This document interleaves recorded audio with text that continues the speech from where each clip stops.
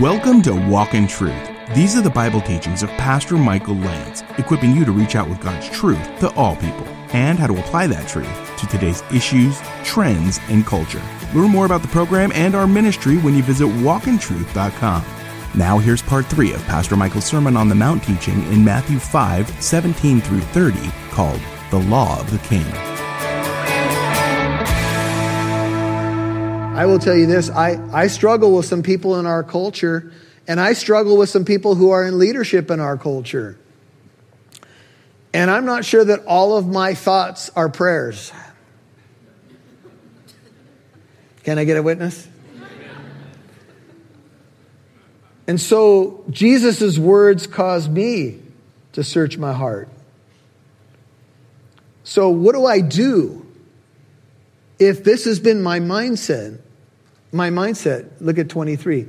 If therefore, Jesus speaking, you're presenting your offering at the altar. The only altar was in Jerusalem at the temple, and the altar would represent something like the Day of Atonement. You go there, you confess your sin on the head of an animal. It dies on the altar, sheds its blood to cover your sin.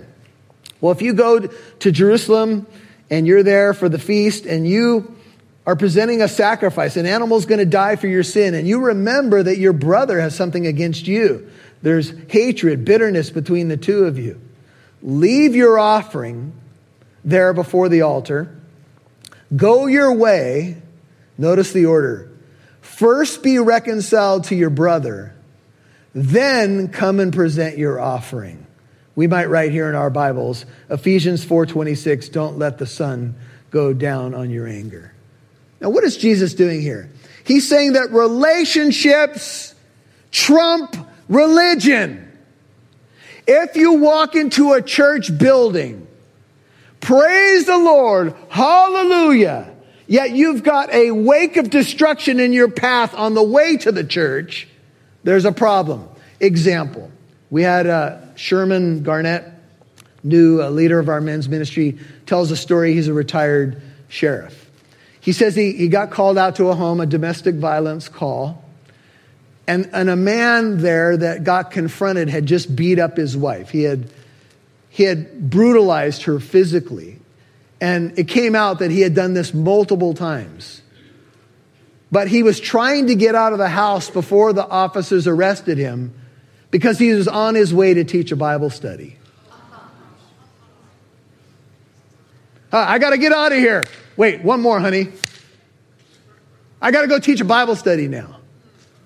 I'm not kidding. This is a real story.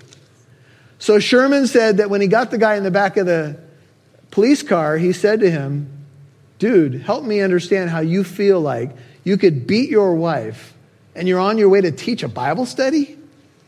Don't you see something wrong here? Well, I guess the guy felt bad. I don't know if he repented or not. I was in a class in another state. Guy in the class tells me that on the East Coast, he's part of a network of churches, a denomination where in some of the denominational churches, they have pastors who have mistresses on the side. He said one pastor I know of has 3 or 4 mistresses other than his wife, and everybody knows about it in the congregation, and he still preaches every Sunday in the pulpit. I said, how's that possible? Well, in that denomination, they believe that the pastor is the man. He's God's anointed. So no one can confront him. So he just keeps going on with it. And everybody knows about it, but nobody does anything about it. This is what Jesus is talking about.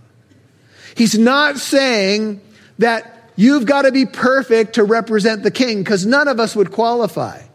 He is saying if there's a disconnect, and you've so compartmentalized your life that you think you can do this and then do this, your righteousness better surpass that, because all that is a game. So he says, look, if you're presenting your offering and you realize there's something amiss in a relationship, take care of it. Let me read 2 scriptures for you. For the sake of time, don't turn there. Ecclesiastes 5:1 and 2 reads this way. Ecclesiastes 5:1 and 2. Guard your steps as you go to the house of God. Draw near to listen rather than to offer the sacrifice of fools. for they do not know that they're doing evil. Don't be hasty in word or impulsive in thought to bring up a matter in the presence of God. For God is in heaven, you are on the earth. Therefore, let your words be few. Don't offer the sacrifice of fools. Listen to David after he sinned with Bathsheba. Psalm 51, 10 through 12 reads this way. Create in me a clean heart, O God, and renew a steadfast spirit within me. Don't cast me away from your presence. Don't take your Holy Spirit from me. Restore to me the joy of your salvation and sustain me with a willing spirit. That could be my prayer every day. Lord, give me a willing spirit. Change me. He says in verse 15 of Psalm 51, O Lord, open my lips that my mouth may declare your praise. For you do not delight in sacrifice, otherwise I would give it. You are not pleased with a burnt offering.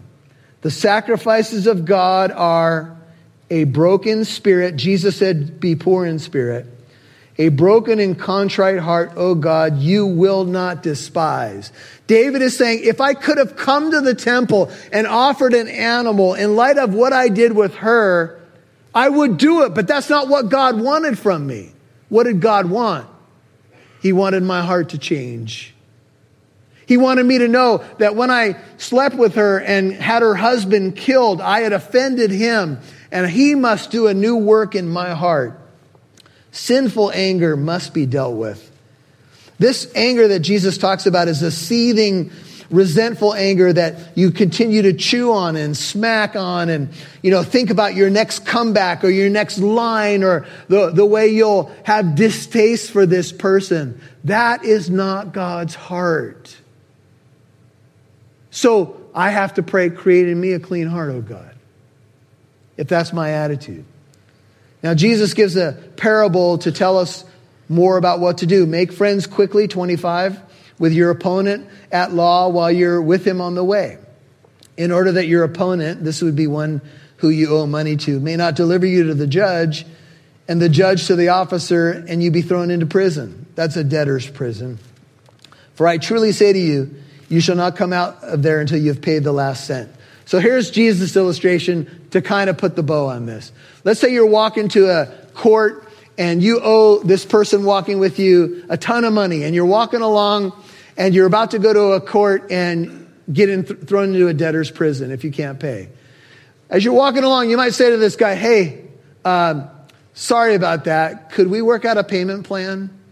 Could we settle outside of court? And if the guy says, all right, let's work it out, then you've worked it out prior to going before the court. That's what Jesus is saying. Work it out now. Don't wait until you're before the judge and all the facts of the case come out. Amen? Now, I know you can't take much more, but I do want to show you one more because I did this at first service, so I'll move quickly. Truly, I say to you, you won't come out of there until you've paid the last cent. So here's the second topic he addresses. The scribes and the Pharisees were divorcing their wives because they lusted for other women, and they did it under the cloak of the law. You could divorce your wife if she burnt the toast, overcooked your eggs, or whatever. You write a certificate of divorce, she's gone. Now, legally, you could be with another woman because Moses said you could write a certificate of divorce. Why are you divorcing her? We have irreconcilable differences. What may they be? She burnt the toast. Change the setting on the toaster, brother. Oh, no. She overcooked the eggs. She over-salted my potatoes. I want a divorce. Why do you want a divorce? Because I really want to be with that other woman. But I know that if I go this route, I'll be legal according to the law. Jesus says no. Look, here's the deal. You've heard that it's said you shall not commit adultery. Of course, that's a commandment. But I say to you that everyone who looks at a woman with lust for her has already committed adultery with her in his heart. Now, a lot of talk's been given on this verse.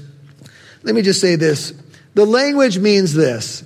You're eyeing a woman, not so you're walking down the street and a good-looking individual passes you by. What should you do?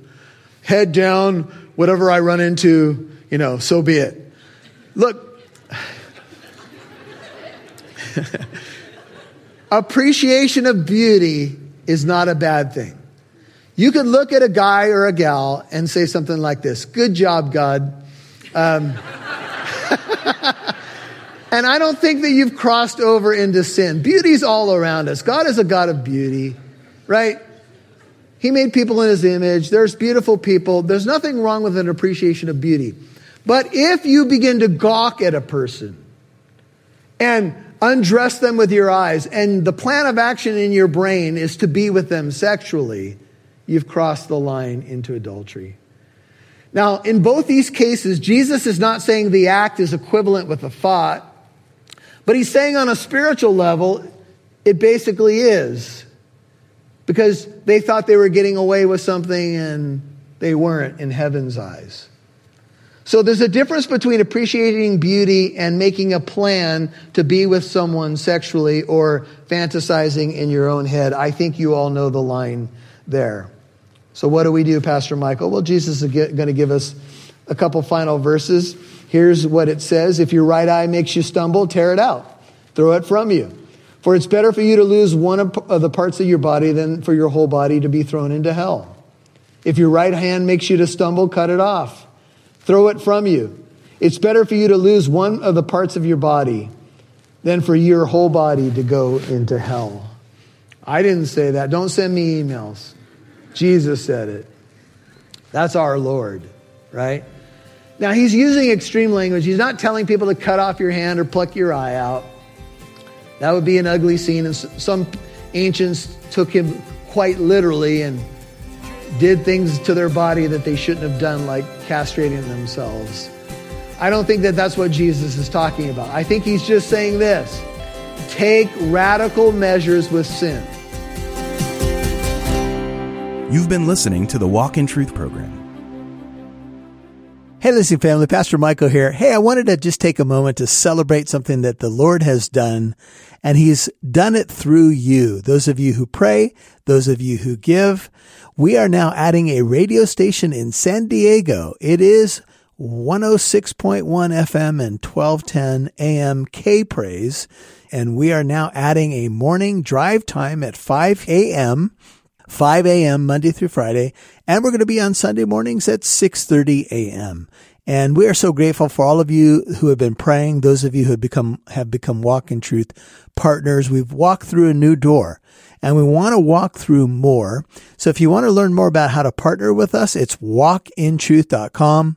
That's walkintruth.com. But we just wanted to say a big thank you and give glory to God for this new radio station. I pray the Lord does wonderful things through it in his name. Amen and amen.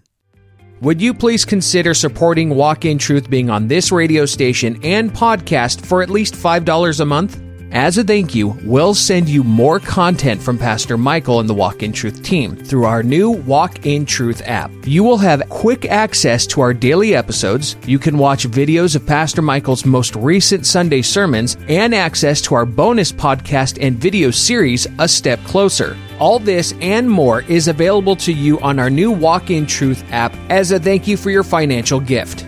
Please become a financial partner of at least $5 a month. Visit walkintruth.com. That's walkintruth.com. Thank you to all our Walk in Truth financial partners. And be sure to check out our Walk in Truth app, available in your app store. Now, back to Pastor Michael Lantz right here on Walk in Truth. A couple final verses. Here's what it says: "If your right eye makes you stumble, tear it out. Throw it from you. For it's better for you to lose one of the parts of your body than for your whole body to be thrown into hell. If your right hand makes you to stumble, cut it off. Throw it from you. It's better for you to lose one of the parts of your body than for your whole body to go into hell." I didn't say that. Don't send me emails. Jesus said it. That's our Lord, right? Now, he's using extreme language. He's not telling people to cut off your hand or pluck your eye out. That would be an ugly scene. And some ancients took him quite literally and did things to their body that they shouldn't have done, like castrating themselves. I don't think that that's what Jesus is talking about. I think he's just saying this: take radical measures with sin. You go to your doctor does a cholesterol test, and the report comes back, we're seeing remnants of cookies and cream ice cream in your bloodstream. You say, well, that's probably accurate because I do partake 3 times a day and twice on Sundays. And he says, you need to get this out of your diet or you're going to be in trouble and your heart's not going to be healthy. So imagine you leave the doctor's office and you go over to Rite Aid, which has a tremendous selection of wonderful flavors of ice cream. And you don't just get the small box, which is now a ripoff. You know, they're smaller now.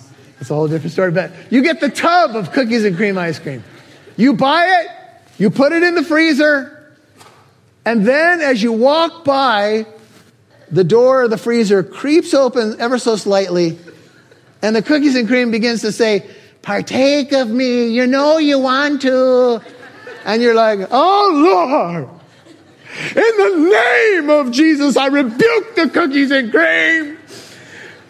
I will stand strong.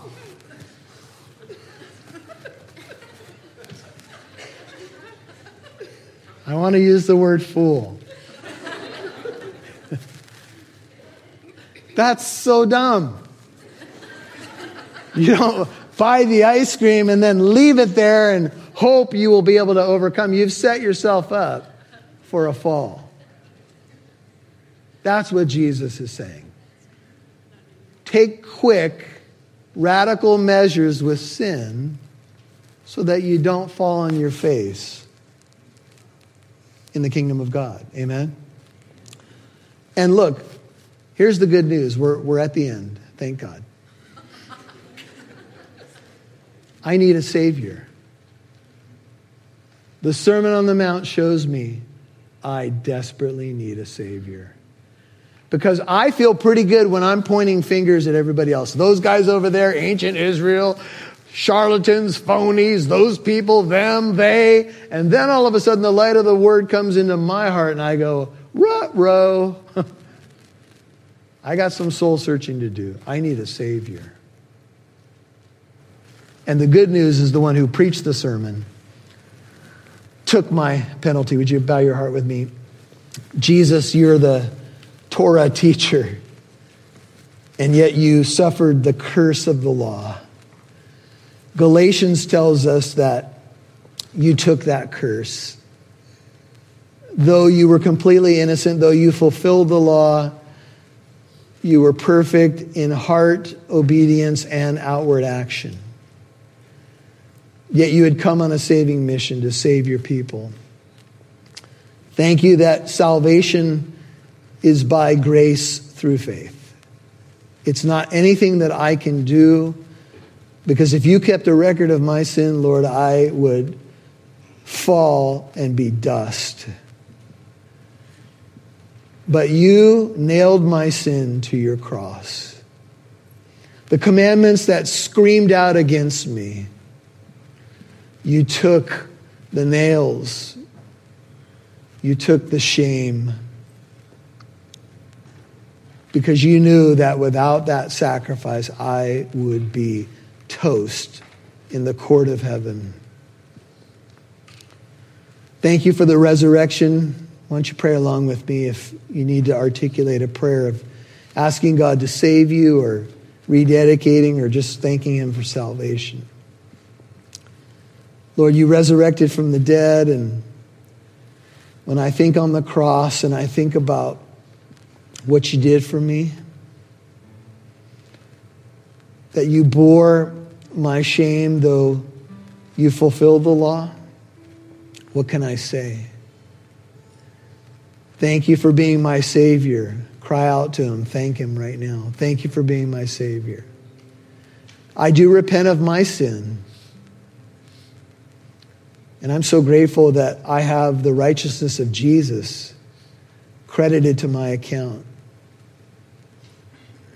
That's what the cross means. That's what the resurrection means. Thank you, God.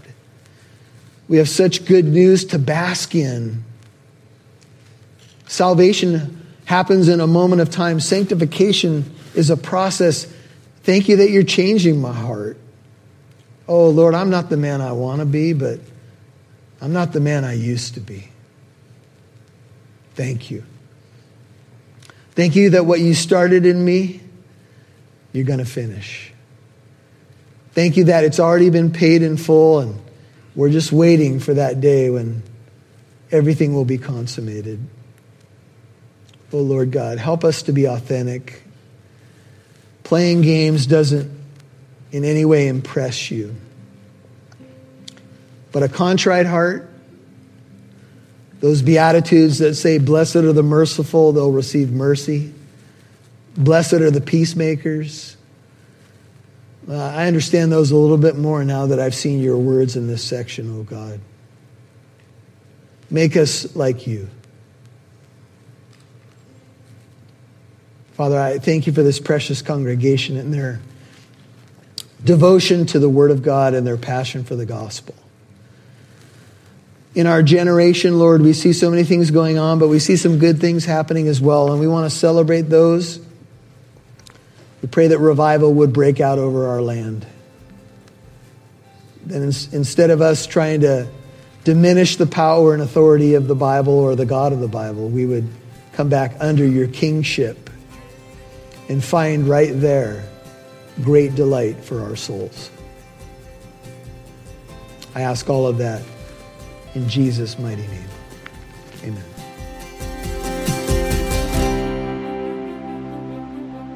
You've been listening to The Law of the King, Part 3 on Walk in Truth. That's Pastor Michael's Sermon on the Mount teaching in Matthew 5:17 through 30.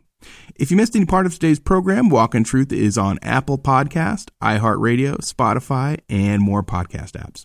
Listen for free to Pastor Michael's teachings in more books of the Bible. Now, we have pastors on staff that would love to speak with you if you need prayer or counsel, or perhaps you have questions about Jesus and the Christian faith. Call Walk in Truth Tuesdays through Fridays during daytime hours at 844-48-TRUTH. That's 844-48-TRUTH. 844-48-TRUTH. Now here's Pastor Michael one more time before we go.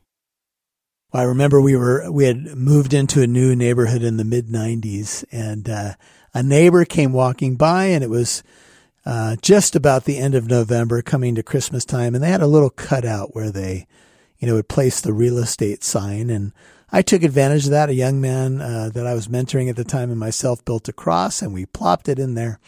And a neighbor came walking by, and he looked up at the cross and he went, "Hey, well, welcome to the neighborhood. What are you guys, some sort of Christian compound or something?" And I was like, "No, we're just believers and we just love Jesus." And he said, "Well, I read Greek and I live by the Sermon on the Mount." And I said, "I don't think you do."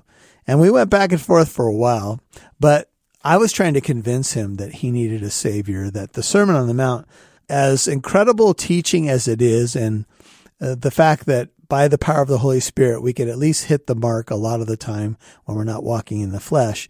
I was trying to say to him, tell him about his need for Jesus, that he needs a Savior. And he said he lived by the Sermon on the Mount. I said he didn't, because the Sermon on the Mount is about your heart, not just your outward actions. And anyway, as we went back and forth, I was telling him he needed to be born again to see the kingdom. And so do you, and so do I. So can I ask you a question as we consider the law of the King? Have you trusted in Jesus Christ as your Lord, Savior, God, and King? Have you realized that you can't keep the law? If there was a law that could have been given to make us right with God, it would have been given. But the truth is, though the law is holy and good, we fall short. That's why Jesus came. He came to do for us what we couldn't do for ourselves. He came to save. He came on a mission to save. And in the purpose statements of the Bible, that's why Jesus said he came in Luke 19:10 to seek and to save that which was lost. If you haven't met him yet, he is literally a prayer away. He's already paid the price, but we have to trust in him. And if you've not trusted in him as your Savior, Lord, and King, cry out to him, ask him to save you, tell him you believe in who he is, what he did for you. Repent of your sin and follow him. He's so good, and he will give you everything you need. He'll give you the grace that you need to be saved, and he'll give you the grace you need also to follow him. If we can help you in any way, it's walkintruth.com, walkintruth.com. So glad you're listening, and we'll see you, Lord willing, right here tomorrow. We appreciate our Walk in Truth financial partners. You contribute to our ministry, broadcast, and podcast. As a thank you for your support, we've created the Walk in Truth app. You gotta check it out. It's available in your app store. If you'd like to become a Walk in Truth partner, any amount is appreciated. You can now give on the Walk in Truth app or visit walkintruth.com. And join us tomorrow for Pastor Michael's second teaching on the Sermon on the Mount. He'll be in Matthew 5:31 through 37, and it's called The Law of the King 2.